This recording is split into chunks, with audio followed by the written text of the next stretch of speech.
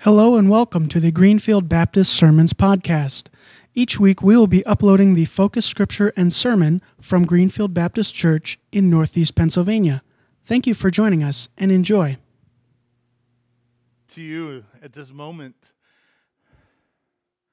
we're excited to be in your house this morning, excited to be together, excited for the season and the opportunity to share. Lord, we have looked at your word all month, and we continue today in another familiar passage. And so, Lord, I ask this morning that we would read it like it's the first time we've ever read it. That we would focus, Lord, on what's going on and place ourselves in the story. Remind us what you want us to hear this morning. In your name we pray.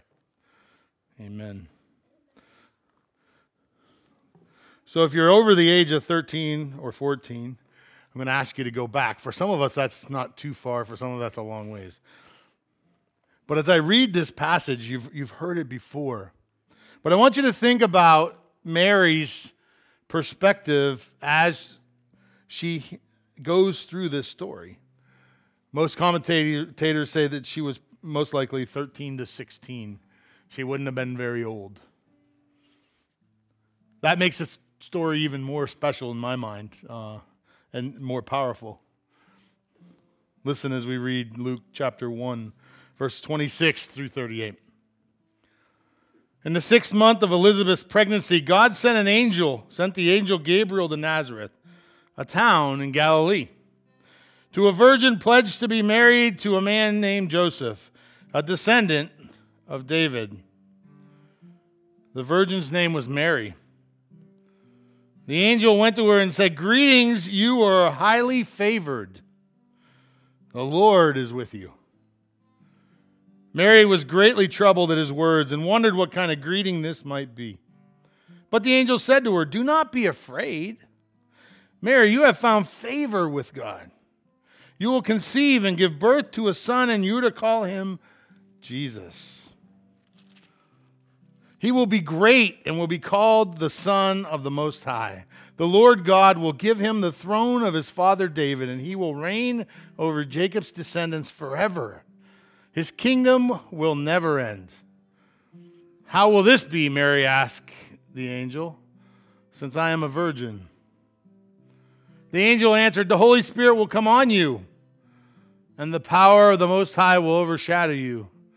So the Holy One who will be born will be called the Son of God. Even Elizabeth, your relative, is going to have a child in her old age, and she was said to be unable to conceive in her 6th month. For no word from God will ever fail." "I am the Lord's servant," Mary answered. "May your word to me be fulfilled." Then the angel left her. May God add his blessing as we continue singing this. I pray that our offering would be our heart and soul. When we sing those words, I pray they wouldn't only be words on our lips, but rather actions in our life. That we would give our heart, our soul, our lives to you. It goes so countercultural. It goes so against our sin natures and desires. And yet,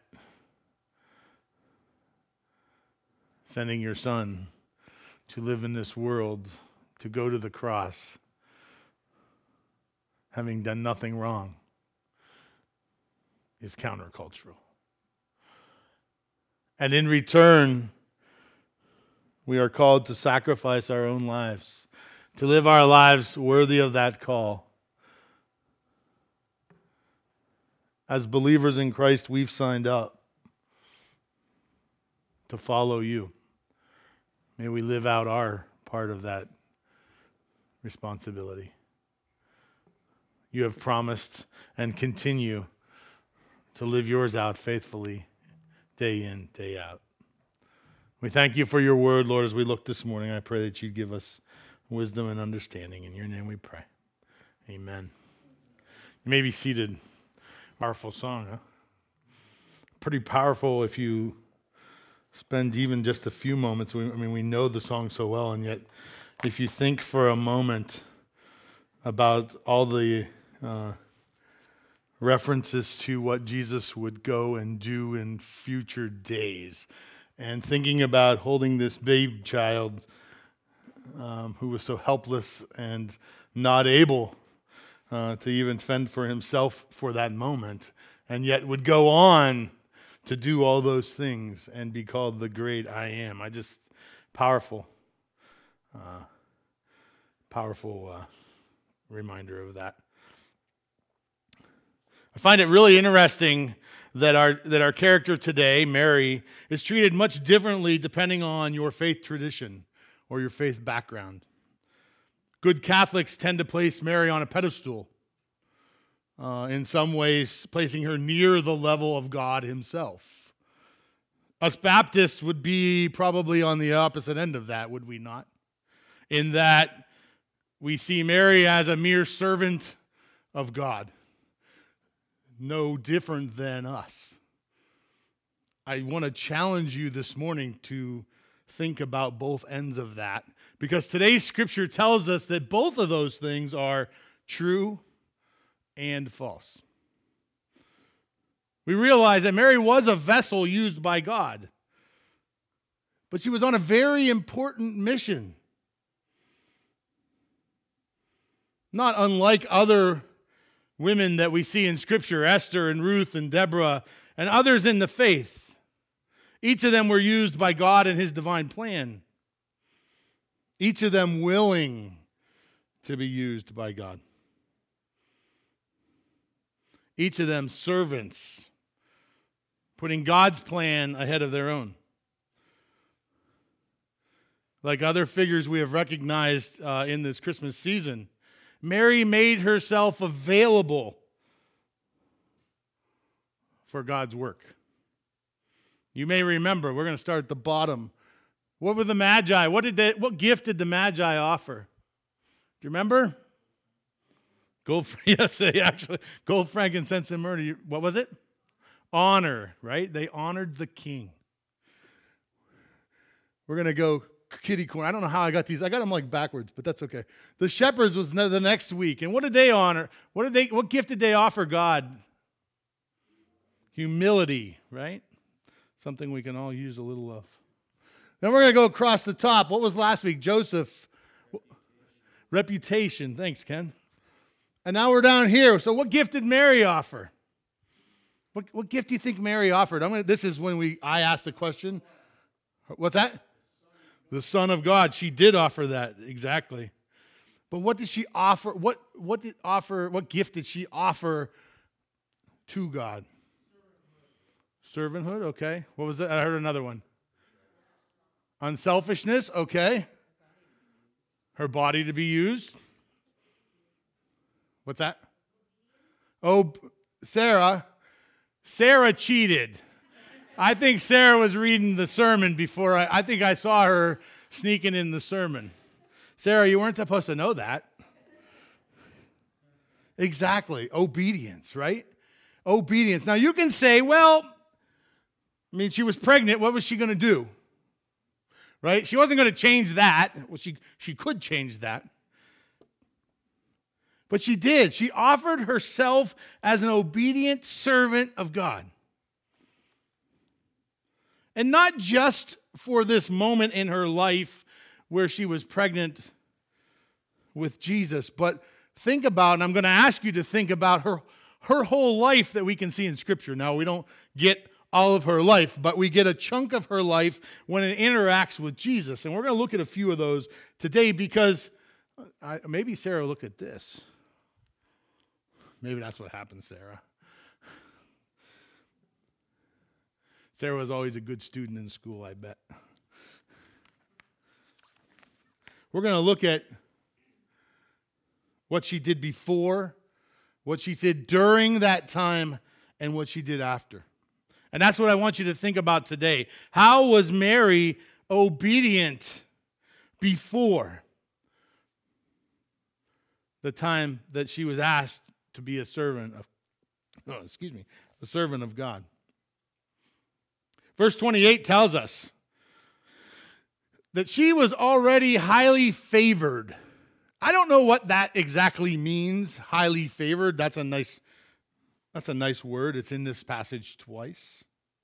The scripture says, "Greetings, you who are highly favored. The Lord is with you." Now just think about this for a moment. God, in his infinite wisdom, could see the whole world in front of him, all of these women, all of these people in the whole wide world, and out of that sea of humans, he chose Mary. For this moment in time, he chose Mary, not for reasons that we know, except that she was highly favored, loved by God. A teenager, nonetheless. Now, I know what you and I would pick for someone to raise the Son of God, right? It would probably not be a teenager, right?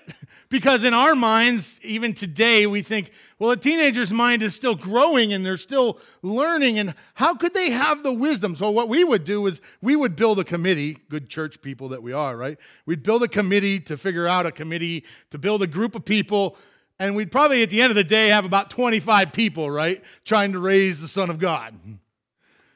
And God in his infinite wisdom says, I think I'll find a teenager.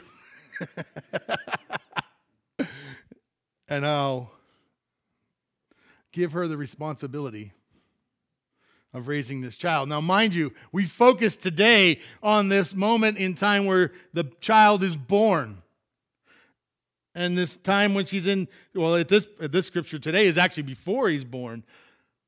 The reality is, though, she was given a responsibility not to only birth this child, which as I have become a parent the longer I've become a parent, I realize that seems to be the easier part. Not that I had to go through that part. But that seems to be the easier part than I have one now 30 years old.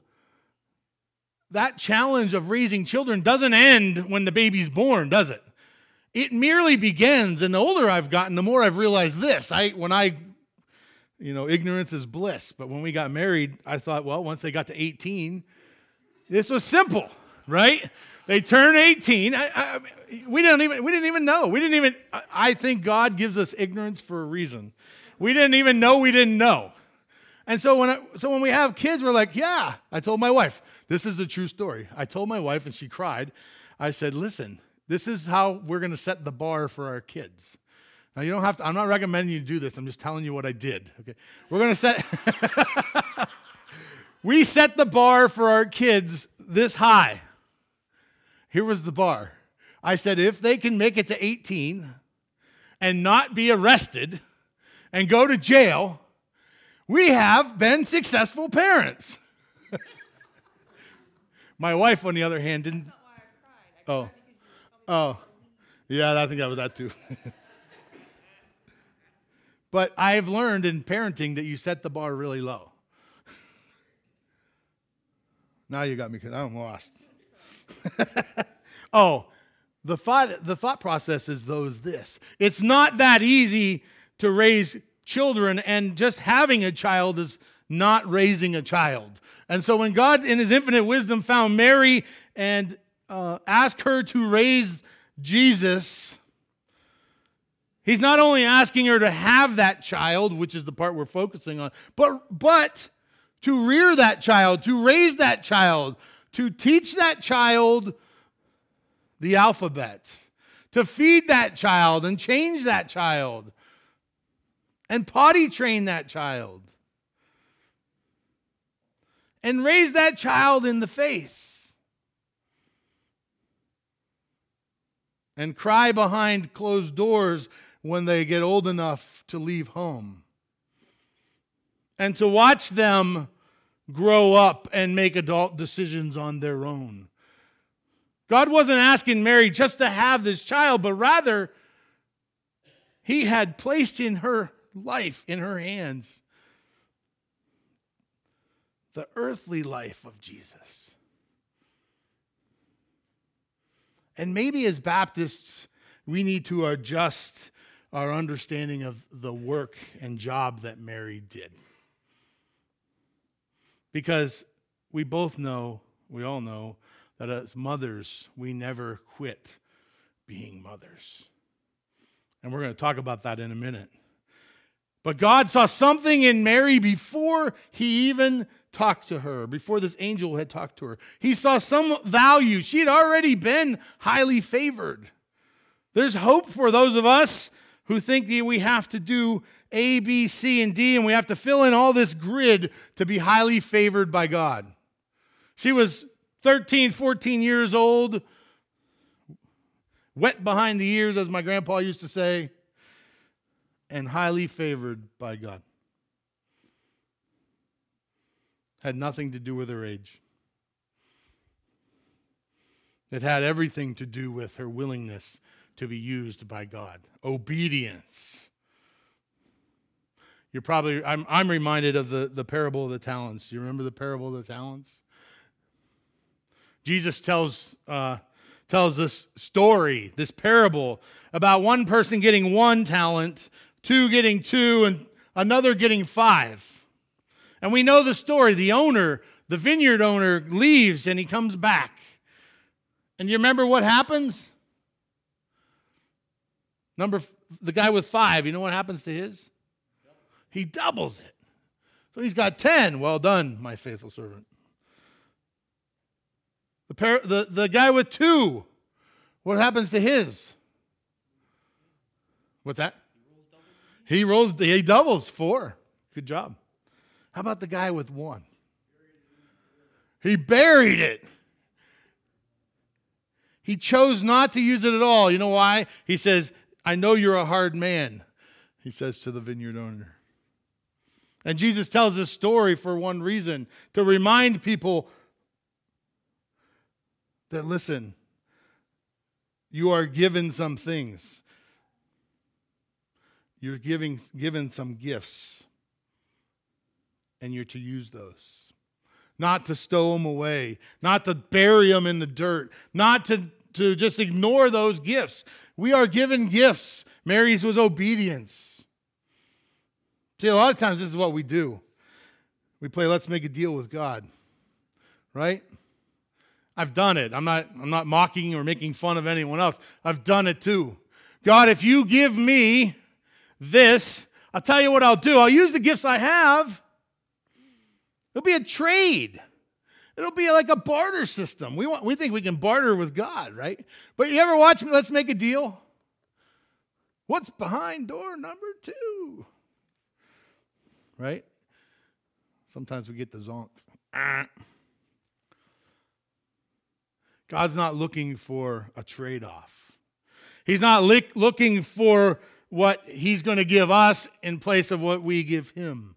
That's not his goal. That's not his plan. That's not the way he has it set up. Mary didn't respond by, yeah, I'll do that, but you need to get me a house so I can have a place to raise them, and you need to make sure that I have plenty of food and water, and I need a husband that makes a good living, and I'll need good insurance. Probably going to need a reasonable car and a gas card to keep things up, and I'm going to have to take him to the doctor to make sure he survives, right, and doesn't have any issues. And amazing. None of that came out. What does Mary say? She says it in the passage today. It's the last verse. What's that? Exactly. Thanks, Ken. May it be as you say. That's obedience. When God puts something in your lap, in your face, in front of you, he asks you to do something, he puts an opportunity to share God with someone else, our response is to be, may it be as you say. Not, well, I don't have time this week. I'm busy this week. Don't you know it's Christmas week? By the way, it's COVID and I went shopping early. I just want to put that out there. But no, it's not all done. I know I won't finish till Christmas Eve. But I did start a little early because I was a little concerned that COVID would not allow me to get what I wanted. So,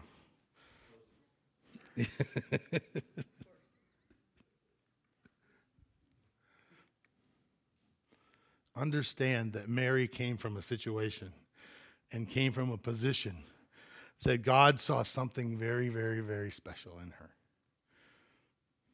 And it was before he talked to her, before the angel came to her. Her obedience, she lived her life in obedience. The worst part is the scripture doesn't really give us all those details, right? It'd be really cool if we had like Mary's biography. Hey, look what I found. I found it in my library in the office.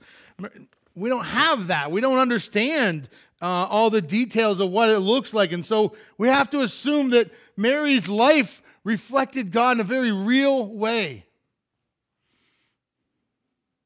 That she was obedient to God's calling in her life.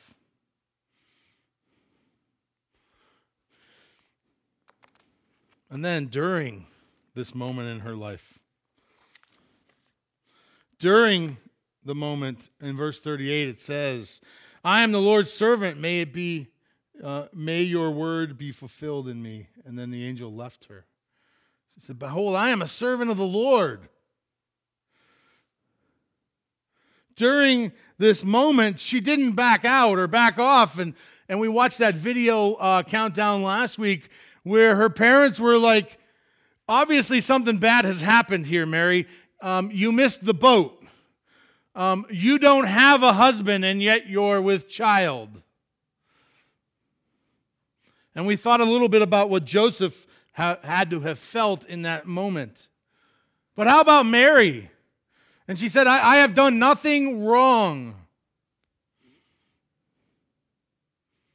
She continued to be obedient in the face of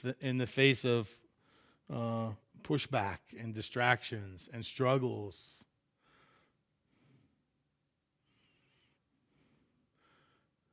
I can't help but think of the song, It's Not an Easy Road. And yet she walked that road. And we squirm and squawk and holler when things don't go the way we want them to go for even a day or even a moment. And I'm not innocent. I'm just as guilty. I squawk about things I don't like. And I just want you to know that I don't like it, right? Mary took this position and continued to walk the faith. There are other examples in Scripture that remind us of those who continued to walk the faith. Do you remember the story of Daniel? I kind of like that one, my namesake. Maybe I'm his namesake. I don't know how that works. It's in Daniel chapter 6, if you want to read it. I'm not going to read the whole thing. But we know the story, right? Daniel was a faithful man, and he was going to be put in a place of position, and others didn't like that. And so they made a plan to kill him. And they told the king, listen, if someone in the next 30 days prays to anyone but you, and we catch him, let's make a decree. We're going to make a law. And that law will be we feed him to the lions. How about that? That's a great idea. And the king says, sure. I like it. And what do? They catch Daniel the very next day, right? Praying to God. And when the king finds out that he's been set up, a trap has been set, he set a law and a decree, and he has to stick by his law, and yet this man that he knows is a righteous man who's serving God and doing a great job in the king's kingdom, he's stuck.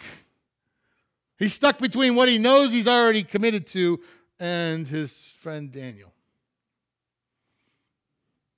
And of course, they push, and the king says pray to your God, and my hope is that you survive the night. And we know how the story ends, right? In the morning, the king is wound up. He's excited to go and see, and he says he has anguish as he calls out Daniel's name.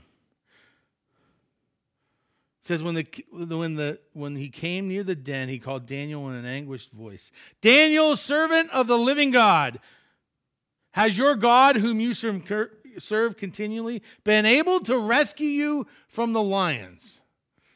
I'm thinking that didn't happen very often, right? Unless there was enough lions that unless they were feeding them multiple people a day, I'm thinking not many people got out of the lion's den. Did he rescue you from the lions? And this is how Daniel answers. May the king live forever, he yelled out. My God sent his angels, and he shut the mouths of the lions. They have not hurt me because I was found innocent in his sight, nor have I done anything wrong, Your Majesty. I don't know about you, but that would be a challenging moment in my life if I got placed in a lion's den. And it would be challenging to be obedient. But what an exciting moment for Daniel when he was released from that. It says the king was overjoyed and he gave orders to lift Daniel out of the den. And he was lifted from the den and not a wound was found on him because he had trusted in his God. We are called to be obedient during whatever struggle, trial, care, concern, journey in our life. I can't help but go to Philippians. It says, continue to work out your salvation with fear and trembling. For it is God who's working in you and will act in order to fulfill his good purpose. Be obedient in the difficult times. It's easy to be obedient in the easy times. Be obedient in the difficult times. That's what we're called to. We're called to continue to work out our salvation. Not that salvation is by works any way, shape, or form, but it says to continue to work out that salvation, to work it out in our lives, to live our life like the salvation makes a difference. It's not a get out of hell free card. It's not a once and done. I did it when I was 6 and I'm okay, and I don't need to be involved in God's work after this. That's not how it works. It's continuing to be obedient when we're young, when we're middle-aged, when we're old, wherever, when we pass. We're called to continue to work out that faith. And finally, Mary's obedience lasted long after this moment in her life, right? Long after this moment, she could have just birthed this child and been, okay, I did my part, God. I'm good for the rest of my life. I got sainthood, right? People be making statues. I'm good. That's not what Mary did. We see her show up, and I got a couple examples where she shows up, and you'll remember them. Do you remember when Jesus was a young teenager, maybe 12, 13 years old, and in Luke, they went to the temple. Do you remember that? They went to the temple, and we always poke fun at the parents, right? We're like, how could you lose your kid for 3 days? How could you go home and leave the temple and your kid still be there? This is asked by people who don't have children. Very true, Ken, very true. And his guys were little. We took them to the zoo, and I was like, they're little guys, and they're like, zoo. Understood. Now we understand why kids are on a leash sometimes. Yeah. This story is very interesting. He probably was 11, 12 years old. I want you to think just for a moment before we poke too much fun at Mary and Joseph, that at 11 or 12, he could have very easily had his bar mitzvah and been treated as a man. He wouldn't have been, it's not like we don't helicopter kids back then like we do now, right? It's a different world. And so he would have been in this group, but he would have had a responsibility to be in the pile in the group as they were going home. And so his parents, they weren't the worst parents ever. But when his mom gets there and finds him, do you remember what she says? Son, why have you treated us like this? Your father and I have been anxiously searching for you. We're worried to death. Where have you been? What are you doing? It speaks to her love of her child. It speaks to that understanding that we never stop loving our kids, no matter what they do, even when they stay in the temple for 2 days after we leave. And then we find her another spot, maybe to me, way more difficult spot in life. John chapter 19. It says, near the cross of Jesus stood his mother's sister, Mary the wife of Clopas, and Mary Magdalene. When Jesus saw his mother there and a disciple whom he loved standing nearby, he said to his mother, dear woman, here is your son. And to the disciple, here is your mother. From that time on, this disciple, which was John, it doesn't say it in that passage, but this disciple took her into his home. I don't know about you, but I'm not sure I could show up for my child's crucifixion. And yet, Mary was there. Yeah, it's quiet because that's heavy. It's heavy. We read it and we just kind of blow by it, and yet we were reminded what she said at the beginning. May it be as you have said. May it be as you have said. Remember what I said at the beginning? Ignorance is bliss. And probably for Mary in this moment, she had no idea the weight that she would carry when Jesus went to the cross. It wasn't just Jesus, it was her son, Jesus. And I haven't met a mom that just quit loving their kids. Some do it better than others. Neither here nor there. But we don't quit loving our kids. There's only one other spot in Scripture that talks about being highly favored. One other passage that shares that, and it's in Ephesians 4, 1 through 6. It says, for he chose us in him before the creation of the world to be holy and blameless in his sight. In love, he predestined us to be adopted as sons through Jesus Christ in accordance with his pleasure and his will, to the praise of his glorious grace, which he has freely given us in the one he loves. You see that which is freely given in us in the one he loves? That's highly favored. Church, we as believers in Christ are highly favored. We have the same opportunity as Mary to live out our faith in obedience. We have been given a gift.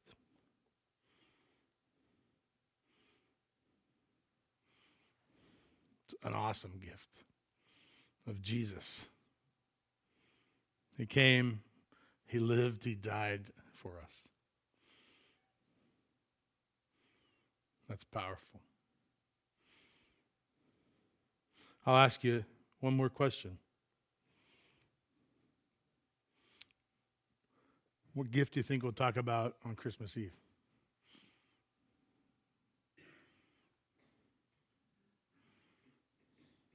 Stay tuned. In the next episode, I want you to think about that when you go home. What character this Christmas has a gift to offer? Let's pray. Lord God, we thank you for that gift that you have given us. We thank you for Mary's obedience to follow hard after you. And Lord, that before she was a servant, that you saw her, something special in her. And during, Lord, she responded in obedience. And afterwards, she continued to be obedient to you. May we live our lives that way. Obedient. We're reminded that Jesus lived obedient to the point of death. May we live our lives, Lord, obedient to you to the point of death. In your name we pray.